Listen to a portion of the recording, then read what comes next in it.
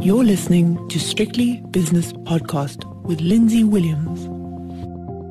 Markets have been incredibly volatile in the first, nearly 4 weeks of 2022. So many movements to the upside at the beginning of the year and then to the downside. So much volatility. With me to make some sense of it all from a technical perspective is Frans de Klerk, independent technical analyst, speaking to us from the Karoo Desert in the Republic of South Africa. I'm just looking at my screen now, Frans, and I'm seeing a Bitcoin price that has more than halved since its peak, and that wasn't long ago. What was it, 4 or 5 months ago? I don't know. But anyway, it was 67,300 or something like that. It's now 33,700. I'm looking at the Swiss franc. Because of its safe haven status, it's at its highest level since 2015, and that's because of volatility elsewhere, but also the Ukraine-Russia situation. S&P looks as though it's in correction mode now. It's so much going on. Where should we start? Let's start with the US stock market if we can. S&P 500. Over to you, Frans. Lindsay, if you look at these markets, the scary thing is, we're seeing these markets coming back. But you know what? They're so high up. I mean, if you look at the S&P, even where it is now, let's call it on the futures market, let's call it around 4.4. In October, it was 4,274. Yes. So it just shows you that this market, what we're seeing here is not even a proper correction. I know that the correct definition for a correction is 10%. And I know that we've touched a moving average of 200 days here on the S&P 500. And everybody is saying, but wow, this is massive.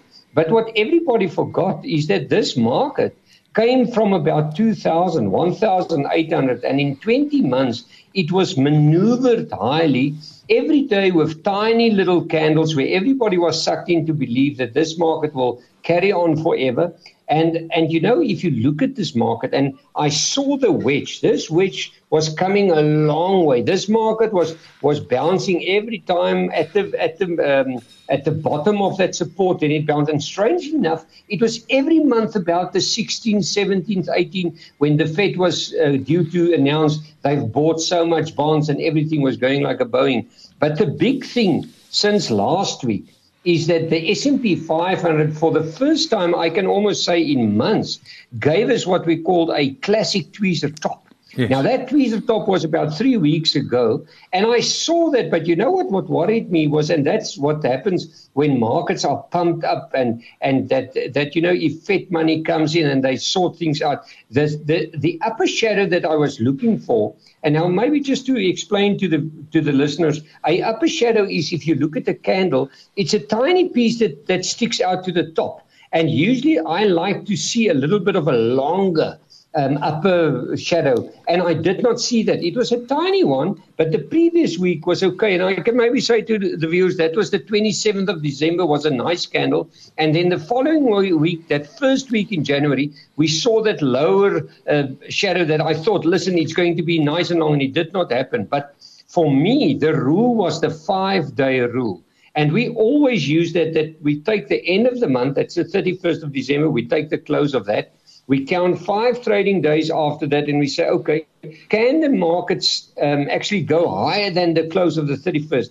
And the S&P did not do that. We will come back to the South African market now, but the S&P said to us, listen, we're heading in for a difficult year, but I mean, boy, oh boy, we saw a bearish engulfing candle. Last week, a little bit of you can almost say a doji or a spinning bottom right at that support level. And then, of course, Friday night, everybody just said, listen, we're giving you a nice candle, and we call it a shaven bottom. And I mean, since then, can you believe it? You can almost say from early this morning when the market opened up on the future side, 4635 to 4397.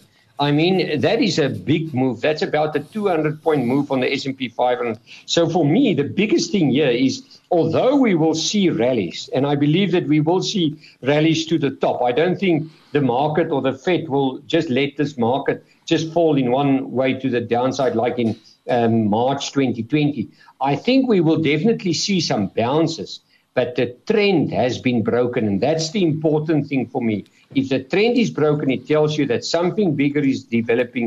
And of course, we all know that it was that US 10 bond that warned us long time before, every time that it wants to weaken, and the market just ignored it. It was talks around inflation. It was commodity prices. I know now it's maybe this possible war between Russia and Ukraine. But if I look at the technicals, doesn't matter who's saying what, that trend has been broken. We be below that beautiful ascending channel. And I mean, my target to the downside for this move, if it carries on, is 4270. So that's about another 100 points before we get to the end of this, let's say, first initial correction. But of course, there's so many people in the world that just believe that markets can go higher, that I believe that every turnaround candle, they will come back and they will buy it up. But unfortunately, the trend has been broken. What has happened recently, Frans, is that there has been sometimes 3 different moves. In the morning, you get up at 7 in the morning or 6:30, whatever, you have a look at your S&P futures screen and you see that the market is down. And then as you get nearer to the US opening, then the market is up and then the real market is up. And then, so that's the second trend of the day. And then 2 hours or an hour and a half before the end of the real session, the S&P and the NASDAQ and to a lesser extent the Dow falls. And that's what we're seeing now, because when I woke up this morning, my S&P futures were up 0.2%. They're now down 0.2%. I mean, I don't know if you look at the 24-hour rolling graph, but it must be playing havoc with your machines. They must be steaming over there. You know, Lindsay, this is quite interesting what you mentioned. What you're mentioning now, it was the exact opposite while this was going up. Yes, exactly. Every morning the markets started off a little lower or gapped up. During the day, it was almost like horizontal. It just, gave tiny little movements. And then when the S&P opened up, it was just a rocket machine coming back maybe around 10 o'clock, 9:30 in the night. And then that last 40 minutes, it was just a push up again. And this is exactly, and I said to somebody, and I think a lot of traders and people that's been involved with the markets for many years is going to agree with me what I'm going to say now. You know, the S&P 500 was so easy in the past, and I'm talking easy in the past before March 2020, so that you could look at the candles at around 8:30, 9 o'clock at night. You could see, okay, it's more or less a bullish engulfing, or doesn't matter which candle it is. And the following day, you will expect that candle will give you the right signal, and you just carried on. But the last year or so, the S&P was so manipulated, and I want to say manipulated because everybody was just moving into that market constantly believing it will never drop. That even if you went during the night just for a number one to the toilet, you will watch at your cell phone and see what is the S&P 500 doing at 2 o'clock or 2:30 doing at night. And I said to somebody the other night, it just shows you that people got so bogged down with this index that it was just completely irrational. In actual fact, I was building a short for long. And what I did eventually, to give you an idea, if I start building a short like on the S&P, I will maybe start one, let's say at 4,000. And then I will say, okay, fine, I will add one up. If it really goes high wire, I trade so small, then let's add up at 4.6. But this thing rallied in such a way that you said to yourself, listen, you need to watch your money because this thing can go to 5.5. I mean, so it just shows you that the S&P, as exactly as you say, now suddenly a 24-hour rolling chart is so important. Where in the olden days, you just said, it's not really an issue. We will just carry on the day and follow the previous candle. But I mean, it is interesting times. In actual fact, another trader just phoned me this morning. He said to me, the psychological training that he went through, not via university, via the indexes, the past 18 months, was the worst he's ever been through. Yeah, we'll come to the possibility of a doomsday scenario right at the end of our chat, Frans. But I think what we've got out of that S&P 500 analysis can be applied to most markets in the world, although the All-Share Top 40 and the All-Share Index of the JSE Securities Exchange has been remarkably resilient, because I noticed today the statistics say that there were bond and stock purchases by foreigners. And that's what I thought when I came in back from a well-deserved break. I just saw people coming for SA Inc. stocks. Whether that'll last, I don't know. But certainly somebody has said we like emerging markets, we like South Africa. What is your technical interpretation of the all-share indices? Let's have a look at the all-share indices, and it is exactly as you say. Usually the markets follow each other. But in our case, the market just ignored, because what the world was doing, if the East or China is going up in the morning, they said, okay, Tencent will go up. And if Tencent goes up, Naspers and Prosus will go. So our market went up.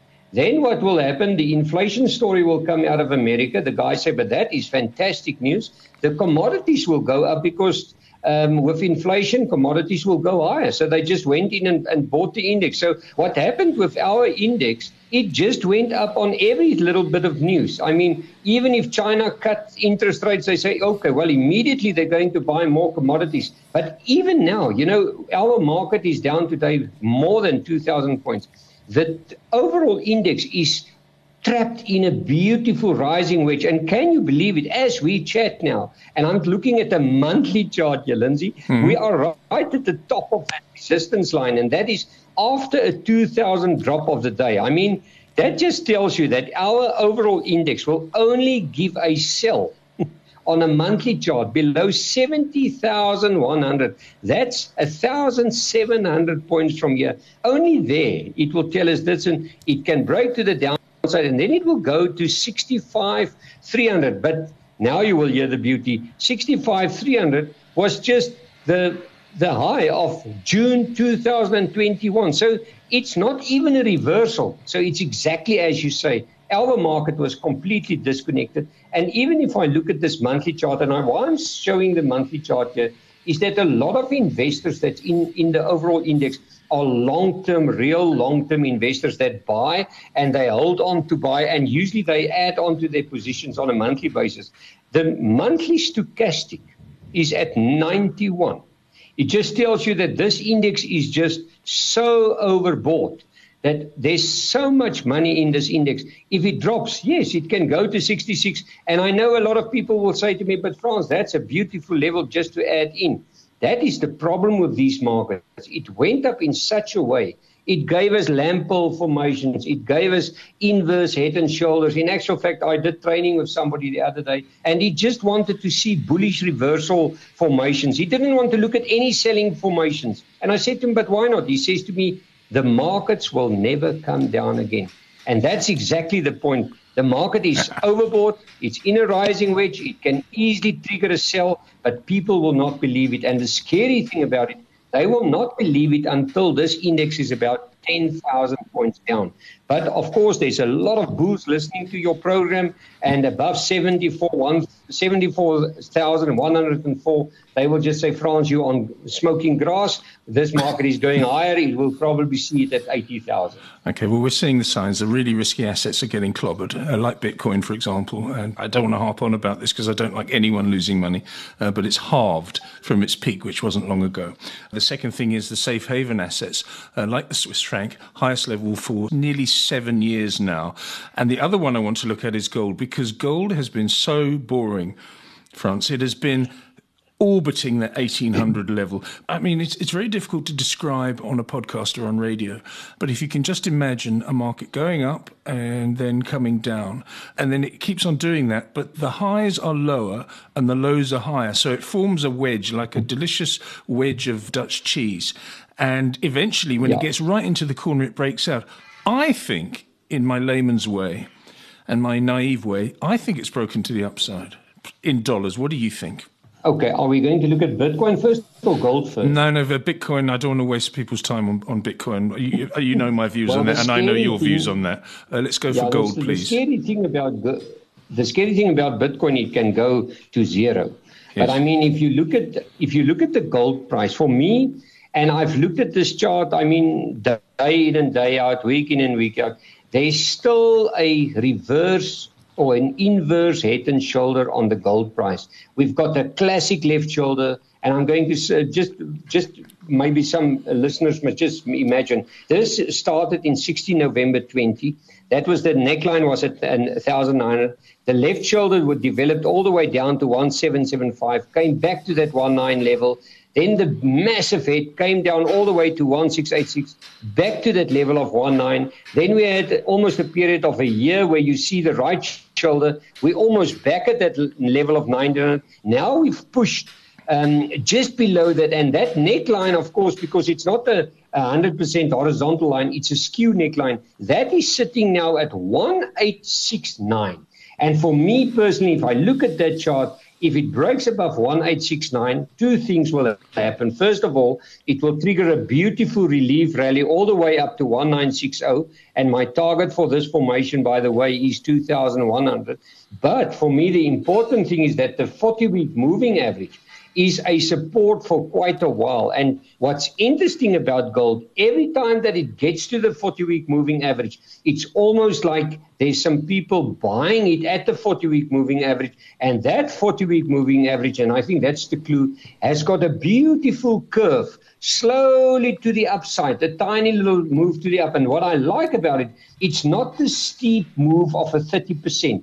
It's a move of about an 8 or a 9%. And that's always classic to tell you that there's a move sometime to happen. So for me personally, I think the big level will be 1,8, let's call it 1,870. Then you will see gold will probably start to get going. And I think why gold is doing it. And remember, gold is doing it for the last, you can almost say 6 weeks. It doesn't want to drop any further. It's telling us that the markets were not happy, or the gold wasn't happy with the markets. Some investors started to move out of the markets, out of crypto, out of all these other products, back into gold, just as in a safe haven. And I think we're at the time where people will realize again that gold is a proper safe haven. Crypto is not a safe haven because there's nothing to back there. But gold is a proper one. And I like this chart. And while it's above that 40-week moving average, I've seen over many years, in actual fact, let's say 30 years, if I see a chart starting to consolidate above its 40-week moving average, rarely that chart will start to fall away unless something horribly goes wrong. But at this point in time, gold is moving up. And for me personally, I believe that some of the bigger gold players in the world, like the Chinese and even the Russians, they've accumulated gold because they knew that something will happen to the American dollar, because the American dollar was just weakened to such a point where everybody just say, but can it go even lower? I think it can go lower, because the strange thing, and now people will just say, listen, Frans, now you're completely off the moon, is that the Rand chart on the weekly chart actually has got a head and shoulder formation that actually can tell us that we can see a stronger Rand. Yes. So I wonder sometimes if we're not at the point where people will say, money in markets is beautiful, but we can maybe earn more on interest. Let's maybe put some of it in hard stuff commodities. And on the other hand, if they start to do that, even if commodities goes up, South Africa has still got what we call a commodity-driven currency. And that means stronger commodities sometimes leads to a stronger currency, and that can surprise us. Okay, that's well said. Okay, so what have we done? We've done the S&P, and by association, I think the Nasdaq. We had a little go at Bitcoin. We've looked at the JSE Securities Exchange's top 40 and also overall index, and also we've looked at the gold price. Now, you can tell me to go and jump in the lake when I ask you this next question, because I don't want you to alienate yourself from listeners, from people that follow you on social media, and from your client base, and from the people that you train in the art of trading markets. But is there a potential doomsday scenario for markets? And when I say doomsday, I don't mean everything going to pot and, people jumping out of windows, but I mean 20, 25, 30%. And the reason I say that, and just bear with me, Frans de Klerk, if you would, is I always use the analogy of a vending machine. You know those Coca-Cola machines that you see in different places, these great big giants of things. And I'm sure that when you were a wayward youth and before you became a family man and a man of faith, you used to get up to some mischief. So let's say that Frans de Klerk and his mates are trying to knock off a vending machine, a Coca-Cola machine. You can't do it in one go. You have to rock it back and forth all the time. The markets at the moment are rocking back and forth, but eventually, once they've rocked enough, you can push that vending machine over, it smashes to the ground, and then there's chaos. Do you understand my analogy? What do you think? Doomsday scenario. Yes, Lindsay, and I can give you the level. The level of the top 40 for this doomsday scenario, and I know a lot of people will say, as you say, some people will, well, for me, I'm for so many years in the business, if somebody wants to leave my Twitter account and just not follow me anymore, that really doesn't bother me. For me, I would like to tell somebody what the chart is saying. If I'm right, I'm happy, and if I'm wrong, I know that I'm wrong, and I know where it can go to and where we can trade ourselves out of it. But for me, the doomsday scenario of the top 40 index will be 63,000. If 63,000 break, and I know we're now at 66, but if 63,000 break in a week or two and there's just no support to it, and it breaks the 40-week or the 200-day moving average at around 61,800, we can easily see a doomsday scenario. And I'll tell you now why I say that. There is a little gap to the top on the Aussie futures market. Now, that little gap, I think they will probably see if they can close that. If they close that, we will see a classic head and shoulder formation. That will call the top for me. At the moment, I don't think we've seen the top. But where do I get my doomsday scenario? It's the first time in my life that I write every night a little sentence to my traders that follow me. 9 windows are open to the downside on the Aussie futures contract. And my low of that is 26,420. And why did I put that down? Because that is a physical fenced future window on that future contract. And why didn't we close that in 2020? There was only one man that held us back from closing that, and that was the Federal Reserve. Jerome Powell. So I say that sometime in future, that little gap is going to close. That will be way past a doomsday figure. But that will be the place where you will get the proper bear market done and dusted. And we know that we've ran around all these beautiful jargons of Feds and all these big central bankers for many years to keep this market up, pumping it up with all different plans. Even I am not English, but the names and the new jargon that they think out to maybe keep up a market is unrealistic. At the point when we get to that level, let's call it 26,400, that will be the place where a proper bull market will start again. And that's why I'm saying I'm not a doomsdayer. I don't want to say to people, just lock in profits. There's many ups and downs to do that. Yeah. But the day that break, and for me personally, that will be that 200-day moving average. I think if it breaks proper, it will just go one way. And remember, and I mean a lot of guys will forget this number, that in 2020, when this market came off, a lot of people will say to us, yes, it was a bear market. No, it was not a bear market. Why wasn't it a bear market? A bear market lasts for between 9 months and 2 years. That bear market that we're talking about was about 5 to 6 weeks. That is not a bear market. That is a manipulated market where you turn a correction into a manipulative bull market. And that's what we're seeing now. We've got this psychosis now where people just believe that nothing can drop. And I've seen in my life, and I'm in my 60s, and I know you also not a young child anymore. I've seen never say never in markets. The market surprised us up all the way from 2020 till now. So don't be surprised the day that this market's come down.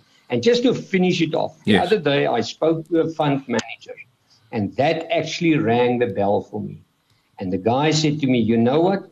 We're losing clients because clients go to momentum fund managers that chase this market and believe that it can go higher.